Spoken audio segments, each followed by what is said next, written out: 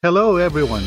Welcome to RLCC Radio, where you can grow in your faith together with others by listening to our daily devotionals, sermons, and other audio broadcasts.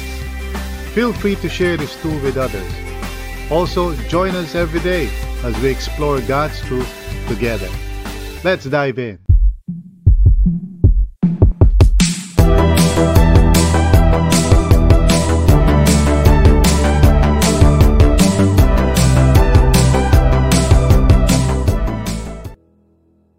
Welcome sa last part ng ating series, Road to Forever.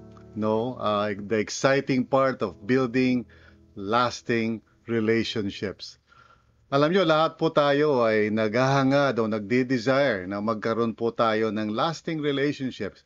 Magkaroon tayo ng meaningful at sabihin natin fulfilling relationships. I don't think any one of us are desiring o gusto natin na parang masira yung ating mga relationships. Kung saan man yun, di ba? Whether relationships sa family, sa asawa, sa mga anak, even churchmates, or even, kung saan man, whenever we have, a relationship that we value, nais natin na yan ay mag-workout at maging a blessing to each and every one. So that's what we have been talking about, sa ating tawag dito sa ating series na ito. Let me just yan, okay, so that we can talk about this. So the Road to Forever ang ating series, and we are now in the last part. At just to parang review lang, before we continue on. Sinabi ko na it takes a spirit-filled person to navigate the road to forever. In other words, kung gusto natin magkaroon ng relationship na talagang fulfilling and talagang a blessing, hindi lang sa sarili natin but even to everyone else. Kailangan natin ng tulong sinabi ko na nga doon sa first two Sundays of the month of June, yung first two Sundays natin in this series, I have already clarified na sa inyo, hopefully, na pinakita ko na hindi sapat yung intentions lang, hindi sapat yung parang, okay, nagmamahalan kasi kami, or, we want the best for each other. Sure, mahalaga yun. But you've got to understand na una sa lahat, may problema tayo sa sarili natin, which is our flesh, meaning yung unaided self natin, yung sarili natin apart from God, apart from the Lord's intervention. So sarili lang natin, we have a problem kasi self-centered tayo, oriented tayo sa sarili natin, sa sarili nating proteksyon o sarili nating benefit. Okay? And then i-add mo pa dyan yung mga enemies natin that are all around us, the world, yung mga values ng mundong ito, the systems, etc. Of course, Satan, and we're dealing with a formidable, parang hindrance dun sa desire natin to experience relationships that are lasting and life-giving and so forth and so on. So, kaya frustrating, maraming mga tao, even mga Christians sometimes, kaya nagkakaroon sila ng doubt, posible pa ba yung forever because of so many broken relationships, you may be part of it, you may be experiencing it right now, you may be seeing it in your friend or whatever. So talagang medyo discouraging yan if you look around you, because there are talagang real formidable hindrances to experiencing yung relationships na minimithi natin. That's why I'm saying now, susi dyan is we need an intervention from above. We need the Lord to come into our lives to transform us and to change us in order for us to overcome itong mga hindrances na to. That's why sabi ko, last Sunday, it takes a spirit-filled person to navigate the road to forever. So, I'm not just talking about love life, Hindi lang love life ang pinag-uusapan natin dito. Siyempre yan, number one na yan sa isipan natin. When we speak about lasting relationships, of course, we're talking, siguro sa isip natin, we're thinking, wow, marriage, and yeah, of course. Pero lahat ng aspekto ng buhay natin involves relationships one way or the other. So, kasama diyan yung relationship natin sa magulang o yung magulang sa mga anak, yung relationship ng mga anak sa isa't isa, brothers and sisters, yung relationship natin sa church, o even yung relationship natin sa gusto natin ma-disciple o ma-mentoran, o gusto natin maging, gusto natin matulungan sila sa spiritual life nila. All of these relationships are important, no? And we want to experience the kind of relationship that is truly life-giving, no, in all arenas of life. So it takes a spirit-filled person para yan ay magkaroon ng posibilidad sa buhay natin. Now, I want to clarify, okay, na to travel the road to forever, we must travel together. In other words, kahit na spirit-filled person ako, kung sino man yung ka-relationship ko ay hindi spirit-filled person, we're going to have some big problems, okay? So this is something na gusto kong, i-point out sa bawat isa sa atin na, it takes two to tango, ika nga. This is not a solo sport. This is not parang, okay, ako, good intentions ako, I want our relationship to work. Ang totoo niyan is all the parties involved in any kind of relationship should actually realize na kailangan nila ang Holy Spirit in their own lives, and only when they are walking in the Spirit together can they really contribute doon sa relationship na inaasam-asam nila. Okay? So, in other words, what I'm saying is the road to forever is not a solo sport. Hindi yan parang ako lang, okay? So for example, okay, sa marriage, 'di ba? Hindi pwedeng ako lang. My wife also needs to, learn how to walk in the Spirit so that together we can make the relationship work. Ganon din yun sa pamilya. Kaya nasisira yung pamilya. Ganon din yung dahilan. Unfortunately, we have no control kasi sa ibang tao, di ba? Well, that's true also naman in the church, di ba? Pag ang isang small group hindi nagfa-function o parang nasisira yung samahan nila, it's because one or more parties involved dun sa relationship na yon thinks na, well, sa sarili lang niya siguro kaya niya i-work out ito, which of course, hindi totoo yan. You would actually always fall into the same trap of selfishness and self-centeredness that we are all parang, lahat tayo pupunta doon without the help of the Lord. Sa sarili natin, lagi tayong pupunta doon sa self-orientation na which is our nature.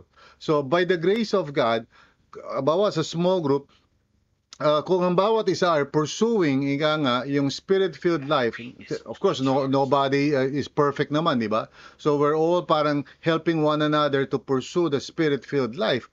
Well, there is a greater possibility and a chance na yung relationship na yan would really blossom, would really last and become, life-giving.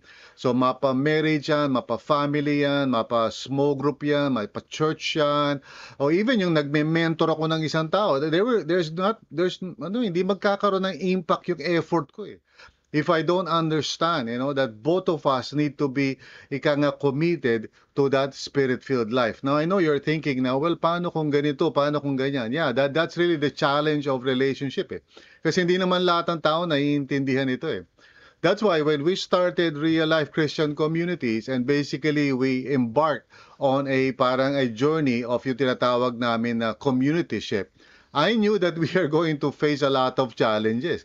Kasi hindi mo naman pwede pilitin ng mga tao to walk in the Spirit di ba? So that's why sa kasaysayan ng RLCC, we have had yung mga troubles na yon, experiences na yon of having to deal with issues and di pagkakaunawaan, because not everyone are spirit-filled and not everyone wants to be spirit-filled, okay? So this is a reality of life. Kaya nga ang pag-pursue ng relationship sa mundong ito is really going to be parang challenging. Unless yung matuto ang bawat isa that we need the Lord in order for us to work it out yung mga relational problems natin. Alright? So we need spirit-filled companions on the journey. Okay? Kailangan natin ng mga companions, or we call it spiritual companioning or spiritual companionship. And this is what we're trying to promote sa RLCC, na magkaroon talaga ng, sometimes people think, parang, sa RLCC may mga small group. We're not just talking about small groups. We're talking about yung magkasama-sama kayo to companion each other in the journey of faith. Yun ang purpose talaga nun. Hindi yung para lang magkasama-sama kayo. Some people think na small groups are just, dagdag lang sa mga activities ng church. Hindi, vital yan. In order for you to experience all that God wants you to experience in your life and in your relationship with God as well, kailangan mo ng a place of grace where you can be with other spiritual companions in the Lord. Even yung relationship mo with God, kailangan talaga yan. Hindi manlalamig at manlalamig ka if you are just all alone by yourself trying to live the Christian life. So you need others as well. Okay, so today we want to look at Romans 12, 19 to 21. And here in this passage, actually, Paul talks more about yung relationship in the body of Christ, and even outside the body of Christ, actually. Pero he keeps on focusing on the relationship inside the body of Christ. And this is actually the application of the gospel.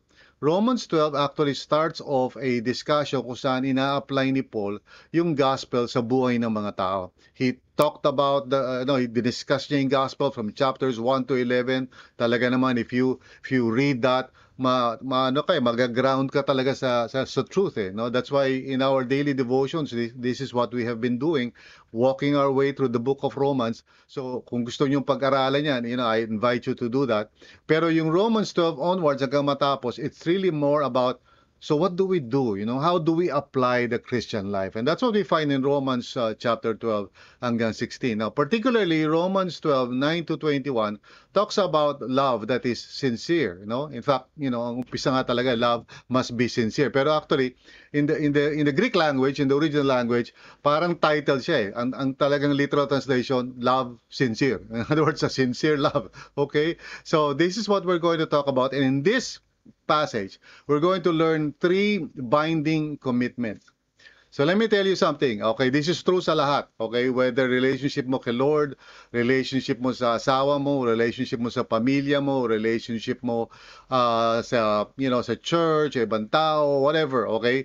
There are 3 binding commitments. Now, thankfully, kay God, when it comes to God, there's no problem on His side, okay? On His side, walang problema in terms of His binding commitment sa atin. Ang problema tayo, the way we actually commit ourselves to that relationship. And this is true also sa iba't ibang area ng buhay natin. Kapag wala yung binding commitments na yan, and as I would explain this to you, you might think parang basic yan. Yes, it is basic. In fact, ang pagde-develop ng relationship sa mga tao is actually very basic. Kaya lang, mga tao, very foolish, iniisip nila parang okay, kung wala itong ganito, kaya natin yan. That's not really true. You need these 3 binding commitments to make any kind of relationship work. So, with that in mind, let's pray.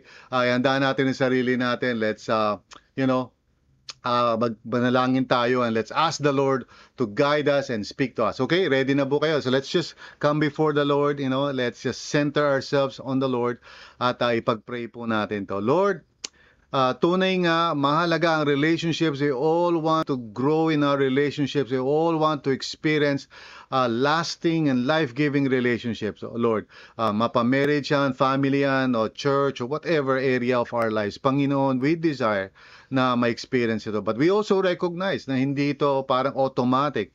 And today, we want to learn these binding commitments. I pray, O God, that you would guide us and speak to us para maunawaan namin to. This is our prayer, and we believe that by the grace of God and through the Holy Spirit, at kung kami mag-humble down at makikinig, we would learn. So salamat po, Panginoon, in Jesus' name. And all of us out there say amen. So, amen po, di ba? Praise God. So, let me just talk about itong binding commitments ito. The very first one, okay?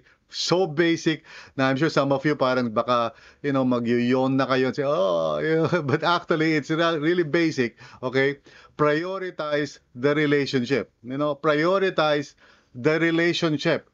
I mean, there's no way na ang isang relationship ay maglalas, magta-thrive, magbo-blossom, magiging fulfilling, etc. if you don't actually prioritize it, okay? If you don't actually say that this is going to be important. No, I'm going to give the time and the space necessary for this relationship. So, basahin natin yung ano, okay? Romans 12:9 to 13. Sabi ni Apostle Paul, like I said, sabi niya, love must be sincere. In other words, wala talaga yung must be. You know, in the original, it says love sincere. In other words, this is what real love looks like. Parang ganun ang ibig niya sabihin. So, sabi niya, hate what is evil. Cling to what is good. Now, yung word na cling actually is the same word used in marriage, no? Interestingly. Kasi it portrays talaga yung very strong commitment, no? Na talagang hindi mo parang iti-take for granted, no? Yung relationship. So, kung talagang sincere yung love mo, kahit saan, even, you know, let's say, with the Lord, di ba? Sabi ko nga, walang problema kay Lord, because His love for us is always sincere. Ang problema natin, yung pabalik, you know, the way we love God. So sometimes we don't really prioritize, hindi tayo ganun ka-committed dun sa relationship natin. We allow, you know, so many things to come into the picture, kaya parang nadadilute yung love natin for God. Jesus said, ang greatest commandment is to love the Lord our God with our whole being. Pero something always comes up, no? And we always parang tend to put our trust sa mga bagay-bagay to meet our needs. Pero ang susi talaga sa kahit anong relationship is yung talaga i-prioritize mo, i-commit mo yung sarili mo doon sa relationship na yun. So, mapa-marriage yan. Well, una nga, kay Lord, di ba? Yung relationship mo kay Lord, sa marriage, sa family, sa kapatid, kaibigan, church, you know. If you don't really commit yourself to that, it won't happen, okay? So, hate what is evil. Anything that will just interfere doon sa relationship. Cling to what is good. Okay? Sabi niya, be devoted to one another in love. Now, di ba, alam niyo yung idea ng devoted, di ba? Pagiging devoto, di ba? Nakakita na kayo ng isang taong devoto, di ba? Talaga naman, committed siya, right? If you see a person, let's say, religious siya, sabi mo, wow, devoto di ba? One thing that you would notice is that talagang nakaprioritize yun sa buhay niya. Kahit nang umuulan yan, whatever, you know, pupunta yan sa kung saan man lugar yung lugar na kung saan wino-worship niya si Lord siguro. So talagang devoted siya. You know, sa church, diba, malalaman mo devoted ang isang tao kasi kahit ano pa yung sitwasyon, they will prioritize it, diba? They will see to it na nandun sila. If you love God and you love your church, you know, you will always make time, rearrange yourself in such a way na merong lugar, you know, for you to be together. Kasi relationships don't work unless we provide that space and time for that relationship. Hindi mangyayari yan. So sabi niya, honor one another above yourselves. To honor is to respect. When a person is parang importante and you respect yung value ng tao na yun, you would give time and space, di ba? If you have a friend, okay, may kaibigan ka and you value that person, hindi yung habang nag-uusap kayo, nagse-cellphone ka, di ba? Or hindi yung parang meron kang supposed to be na parang appointment sa kanya, magkikita kayo, tapos you allow other things to interfere and, you know, biglang te-text mo siya, sorry, I cannot meet with you. How would that friend feel, di ba? Na parang wala siyang prioridad sa buhay mo. So in other words, when we speak about long-lasting relationships and life-giving relationships, you know, those of you who are listening, it doesn't work by simply parang, you know, tinitake mo lang na parang extra yung relationship na it won't work. Okay? So, in other words, kapag tayo ay nasa church, you know, hindi madidevelop yung relationship mo in the church unless you make time and unless you make space for that, di ba? Hindi ka magiging close sa mga kasama mo sa small group unless you commit yourselves to meet together regularly. So, this is so basic, no? And yet, so many people don't understand it. Akala nila, a relationship would thrive ng basta aksidente lang. Like marriages, for example. I know for a fact na talagang, you know, by experience, pag hindi mo talaga finokusan yung sarili mo doon sa tao na mahal mo, walang mangyayari doon di ba? You cannot expect no na yung relationship na yung magbo-blossom, magdi-deepen, magta-thrive kung wala kang ability to just pay attention, you know. So I'm not saying na parang, you know, for example sa mga mag-asawa magtititigan na lang kayo parang buong araw, di ba?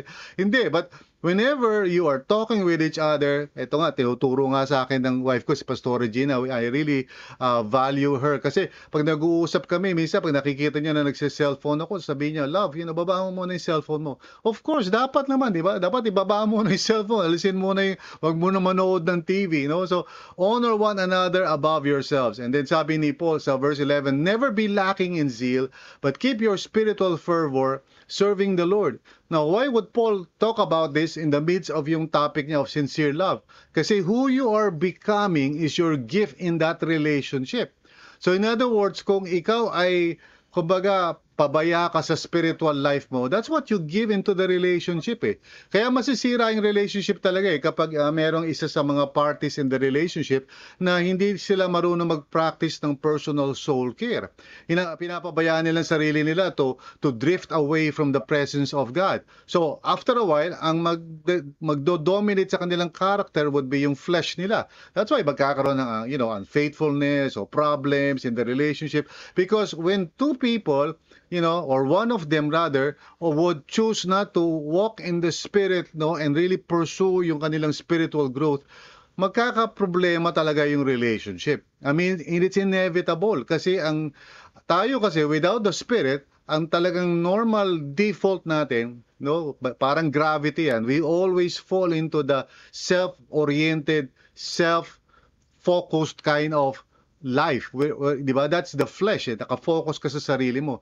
That's why relationships get all entangled and nasisira. Kahit Christian ka pa, kahit pastor ka pa, if you don't really prioritize the relationship na mahalaga sa'yo, it would not thrive and blossom. Now, some of you are listening and saying, ay pastor, lahat naman ginagawa ko pero yung partner ko parang hindi siya cooperative. Unfortunately, that is a reality. Okay, that is true. Minsan talagang yung kadalasan nakikita ko to, yung mga babae talagang fino-focusan nila yung sarili nila sa spiritual life nila, yung mga lalaki medyo tamad pagdating sa spiritual life. So what happens is that yung mga babae punong-puno ng hinaing, pastor, pag-pray mo naman yung husband ko, pastor, ganyan. Because a lot of men, hindi naman lahat, but a lot of men tend to disregard yung spiritual aspect ng life nila kasi they are more of a parang task-oriented mindset, di ba? More work ang mga lalaki, no? Ang mga babae kasi more emotional yan. Kaya parang they're more in touch with their spiritual side. Now, hindi naman lahat yan, but there are exceptions. Now, blessed are you if you are in a relationship kung saan both of you or maybe in a group, lahat kayo willing to pursue a spiritual lifestyle. Blessed are you. Kasi, yung relationship nyo mag-work talaga yan because the Spirit of God is going to help you deal with that self-centeredness na nasa puso mo and palitan yan ng selflessness. Okay? So, never be lacking in zeal but keep your spiritual fervor serving the Lord. Okay? This is so important. Now, sabi niya sa verse 12, be joyful in hope, patient in affliction, faithful in prayer. Now, again, why is Paul talking about these things? Because these are the elements of a relationship. Ito yung road to forever talaga, wherein we are joyful in our hope in God. God is going to make a way. We are patient kahit na may mga crisis, may mga problema. We are faithful in prayer, asking God to intervene sa relationship natin. Sabi niya sa verse 13, share with the Lord's people who are in need. Kasi yun talaga yung topic niya dito, yung relationship in the church. Share with the Lord's people who are in need. In other words, pay attention kung ano yung need ng kapwa mo. And so when we look at the road to forever, paano magkaroon ng relationship, hindi pwede diyan yung parang self-oriented ka eh. You have to live your life in the Spirit so that you can think of others more than yourself. And then sabi niya, practice hospitality. Now, hospitality of course can mean literally na parang imbitahan mong isang tao sa bahay mo. But it can also mean spiritually and emotionally giving that person access to your heart and to your space. Parang ini-invite mo ang isang tao, please come. I'm present. I'm willing to listen. No? I'm willing to pay attention to your need, hindi lang sa needs ko. Now, if you ask me, okay, Pastor, paano ba nagkakaroon ng long-lasting relationship? Well, I talked about the need for the Spirit of God to be really working in your life. Pero practically speaking, we have to prioritize the relationship. Minsan nakikita ko mga small groups ano, minsan hindi nagtatagumpay, sasabihin nila, "Pastor, yung small group namin ganun, ganito." Because, sooner or later, pansinin mo 'to, sa mga small groups, sooner or later, people begin to make excuses, people begin to parang, not prioritize yung small group nila, and then eventually the small group fails. Because without that commitment, without that binding commitment na, well, kahit na ano pa mangyari, magmi-meet tayo ng Friday, we will meet Friday, okay? Hindi ako mag-accept ng ibang appointments. I will make sure na yung commitment ko na yan ay matutupad. Why? Because prioritizing relationship is a binding commitment. Relationships don't work without that, okay? Now, secondly, participate in the relationship. And again, you're saying, Pastor, parang napaka-basic ito. Of course, basic ito eh. You've got to participate in the relationship eh. It's not enough that you make time and you commit yourself. Kailangan involve ka eh. Engage ka doon. And we're all no? Wala namang perfect sa atin eh. Again, paulit-ulit ako sinasabi yan. We're all works in progress. Pero kung di ka nagpa-participate doon sa work na kailangan gawin in the relationship. Kasi relationships require work eh. You have to work at it, 'di ba? And siyempre nandun yung mga challenges and everything, and we'll talk about that. Pero tingnan natin itong Romans 12, verse 14 to 16. No? Sabi dito sa verse 14, "Bless those who persecute you, bless and do not curse." In other words, dapat ang lagi mo iniisip is to bless. Now, the word bless in the New Testament, in fact, in the entire Bible, doesn't mean na parang, I bless you, I bless you. Hindi. Ang ibig sabihin ng bless is to will the good for another person. And to will means to decide ano ba yung gagawin mo that would be of benefit to another person. Alright? So in other words, this is an active thing no sa relationship. I'm thinking, ano ba ang pwede kong magawa to bless my wife, to bless my children? Hindi yung, ano ba yung hindi nila nagagawa to bless me? Okay? That is a self-oriented kind of mindset. Diba? Ano yung failures ng mga tao? Bakit hindi nila mini-meet yung needs ko? This is selfishness. Ang tunay na, spirit-filled life is you're thinking, how can I bless others? Hindi yung, how can I hurt others? Or how can I make others feel na parang hindi sila importante? Now, we all fail. Lahat tayo, merong mga experiences sa buhay natin, hindi natin nagagawa yung dapat natin gawin. Of course, di ba? But here's the point. We do not stop. If I really sincerely love my wife, if I sincerely love my children, if I sincerely love my church, if I sincerely love my life group or whatever, I cannot stop and say, sige, ayoko na, ang hirap kasi, no? I must persevere in this. I must continue to ask God, Lord, give me the grace, okay, to bless the people around me, to bless my church, to bless the people that I consider to be my family, my spiritual family. The reason bakit hindi tayo nakaka-experience ng life-giving relationship and lasting relationship, kasi pakabig tayo. We're always thinking about what other people should be doing to us to make us happy. Instead of, ano ba yung pwede ko ma-invest? You've got to participate in the relationship eh. One of the problems in the church today is karamihan are spectators, no? Hindi naman lahat, pero marami spectators, nanonood lang. Ayaw mag-participate, ayaw sumali dun sa, blood, sweat, and tears of what it takes to build a church that is really thriving. Listen to me, my brothers and sisters in the Lord. RLCC is not just about me or my wife. This is us, tayo to, no? And when we talk about operation project, project open door or whatever it is na ginagawa natin, we're doing this together. We suffer together. We participate dun sa journey. So bless those who persecute you, sabi niya, bless and do not curse. Rejoice with those who rejoice. Mourn with those who mourn. Kailangan nagpa-participate tayo dun sa journey of life natin eh. That's why in the church, some people are siguro parang nakikita nyo, napapansin nyo, baka natutuwa kayo ng konti pag whenever I greet people, happy birthday, happy anniversary doon sa Facebook group natin. And you're thinking, bakit si pastor nagaganon pa, Because I want you to know that I am in this community of faith. I want to bless you. I want to be part of your lives, That's why, those who really believe in this, kapag merong mga tao who would reject or withdraw or whatever, or, diba, talaga it breaks your heart eh. Because relationships is an investment yan eh. You invest your life, eh. You invest everything eh. Kaya when people walk out in a relationship like that, talaga napaka-hurtful yan eh. And you can understand siguro some of you have been in a relationship na naka-hurt sa inyo because you gave too much or you gave so much rather. And people did not reciprocate, di ba? So when there's no participation, kapag walang equal investment of time and energy and yung talagang willingness mo to be a part, no, nung relationship na yon. And no relationship is perfect as we are about to see, di ba? May challenges naman lahat ng relationship. Hindi yan parang romantic novel na tuloy-tuloy lang, hindi yung parang may mga paru-paro dyan, Relationships are difficult. It takes hard work. But the question is, are you participating? Don't tell me that a certain church, kunyari, your church, RLCC, kunyari, na may mga ganitong problema. I ask you a question. What is your participation? How are you helping us? Okay? How are you helping the church? Pag sinabi mo yung small group ko, may ganito, ganyan. Let me ask you a question. What are you doing to participate in what it takes for that small group to work? O yung marriage mo, o yung family, what does it take for you to be part of the journey rather than just looking and criticizing dun sa mga mali dun sa journey na yun? It takes, the road to forever, it means we have to travel together, okay? Sabi sa verse 16, live in harmony with one another, no?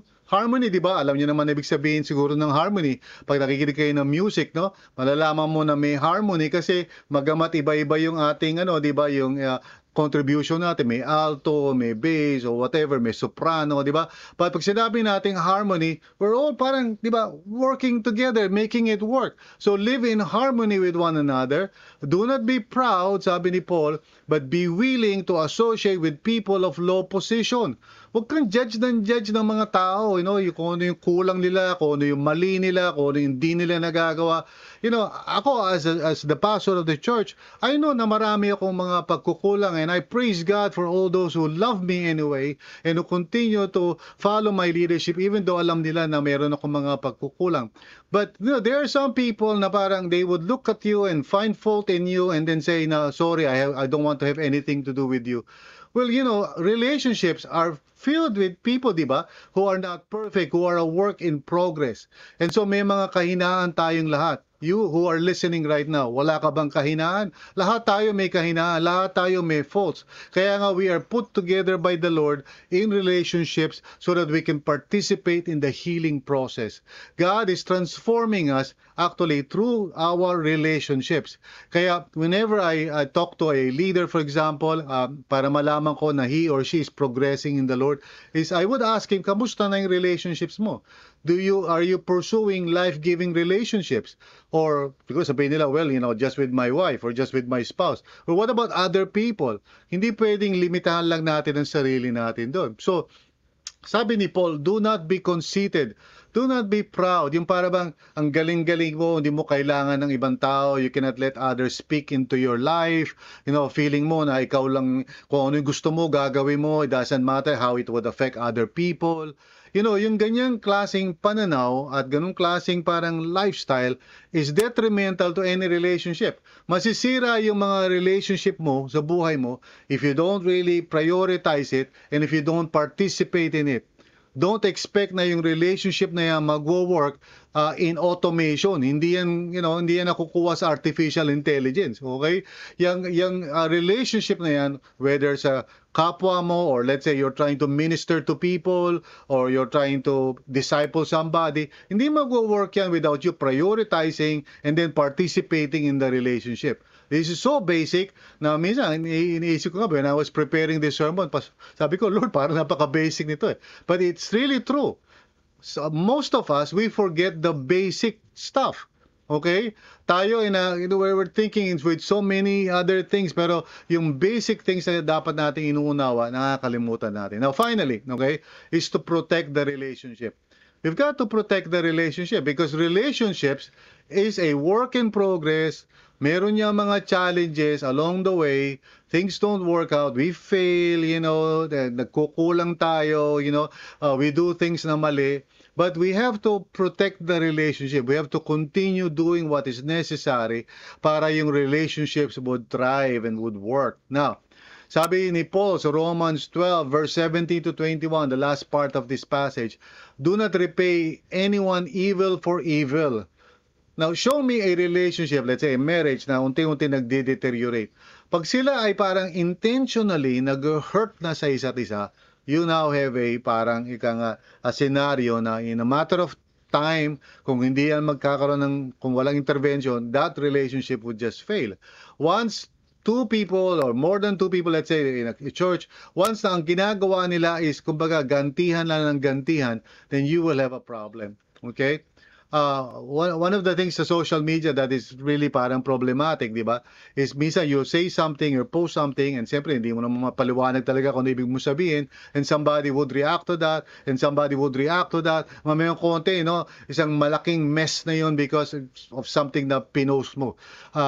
Kaya, my wife, PG, bless her heart, lagi yung sinasabi sa akin, mag-ingat ka sa mga reactions mo and whatever sa social media kasi naka-record na yan. No? So, in other words, tayo po, when we really want a relationship to work, we have to make the commitment na we would not hurt each other intentionally. Sinasabi ko to pag ako nag-officiate ng wedding, make this promise, do not hurt each other intentionally. You would hurt each other unintentionally. Wala kang magagawa doon. That's just part of the journey. Pero do not hurt each other intentionally. Okay? Be careful to do what is right, okay, in the eyes of everyone, okay? So, piliin mo kung ano yung mabuti at tama, no? Na ano yung makakatulong doon sa relationship. Okay? Is walking away helpful? No, it's not. You have to stick there and apologize, accept kung ano yung mali na nagawa mo. If a person says, na-hurt ako sa sinabi mo, is it right for you to lash out at that person? No, it's not right.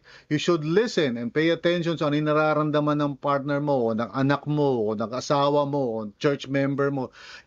Sa RLCC, I always try to promote yung idea na, confirm before you conclude. Okay? Yung prinsipyo na confirm before you conclude. Ibig sabihin, bago ka mag-jump into conclusions, bakit niya sinabi yan, sobra siya, ayoko na sa kanya, galit ako sa kanya, i-confirm mo muna. Because here's the problem, in a lot of relationship kaya nasisira. We jump into conclusions at madali tayo na, ang tawag dito, the fundamental, the fatal fundamental error or something like that, no? Ang ibig sabihin nito is whenever a person fails at anything, we immediately jump into the conclusion na, mali talaga, ibig sabihin masama siyang tao, talagang evil siya and so forth. Ganun tayo Pero pag tayo ang nagkakamali, we make excuses. Pag ibang tao nagkakamali, we jump into the conclusion. So, alam niyo bakit nasisira ang maraming relationships, whether the church, marriage yan, family yan, whatever? Because we don't confirm before we conclude We create our narratives, di ba? Ewan ko kung nagawa niyo na yan. Sometimes I do that, di ba? Somebody says something, somebody, does something, tapos gagawa ka na ng storya mo doon sa isip mo. I mean, if you have done this, gagawa ka ng kwento sa isip mo. Doon sa kwento, ikaw yung parang martir, ikaw yung victim, no? Doon sa kwento mo sa isip mo, yung tao na yon, siya yung masama. Okay? Ikaw yung victim, di ba? So habang piniplay out mo yung narrative na yon, more and more you feel justified why you do what you do toward that other person. So kung iniiwasan mo siya o ayaw mo siyang kausapin, sa narrative sa isip mo, well, kasi you deserve it. Without even, clarifying, is it true yung narrative mo? Totoo ba talaga yun? Sabi ni Paul, if it is possible, as far as it depends on you, live at peace with everyone. So, look at yourself. Siya lang sabi ni Jesus ito, di ba? Before you look at the speck in your brother's eye, look at the plank in your own eyes. Tingnan mo muna yung sarili mo. Huwag kang create ng storya that is not really true. I-confirm mo muna kung totoo ba yung iniisip mo. Now, siyempre, kung totoo yun, then you have to address it, di ba? Now, sabi ni Paul sa verse 19, do not take revenge, my dear friends, but leave room for God's wrath. For it is written, it is mine to avenge, I will repay, says the Lord. In other words, pag may injustice, pag mayroong hindi tama, it is not for you para gumanti o para gumawa ng aksyon, para, masaktan mo ninyo kabilang tao. Leave it to the Lord. Let God, who is the just judge, deal with the injustice in your life. Okay? Instead of parang trying to make it even palagi, no? Making sure na hindi ka lugi. Okay? That kind of attitude, once again, is not a spirit-filled attitude. It's a fleshy attitude. But I see this all the time, even among Christians. Okay? May sinabi si ganito, may ginawa si ganyan, so gaganti, gagawa na.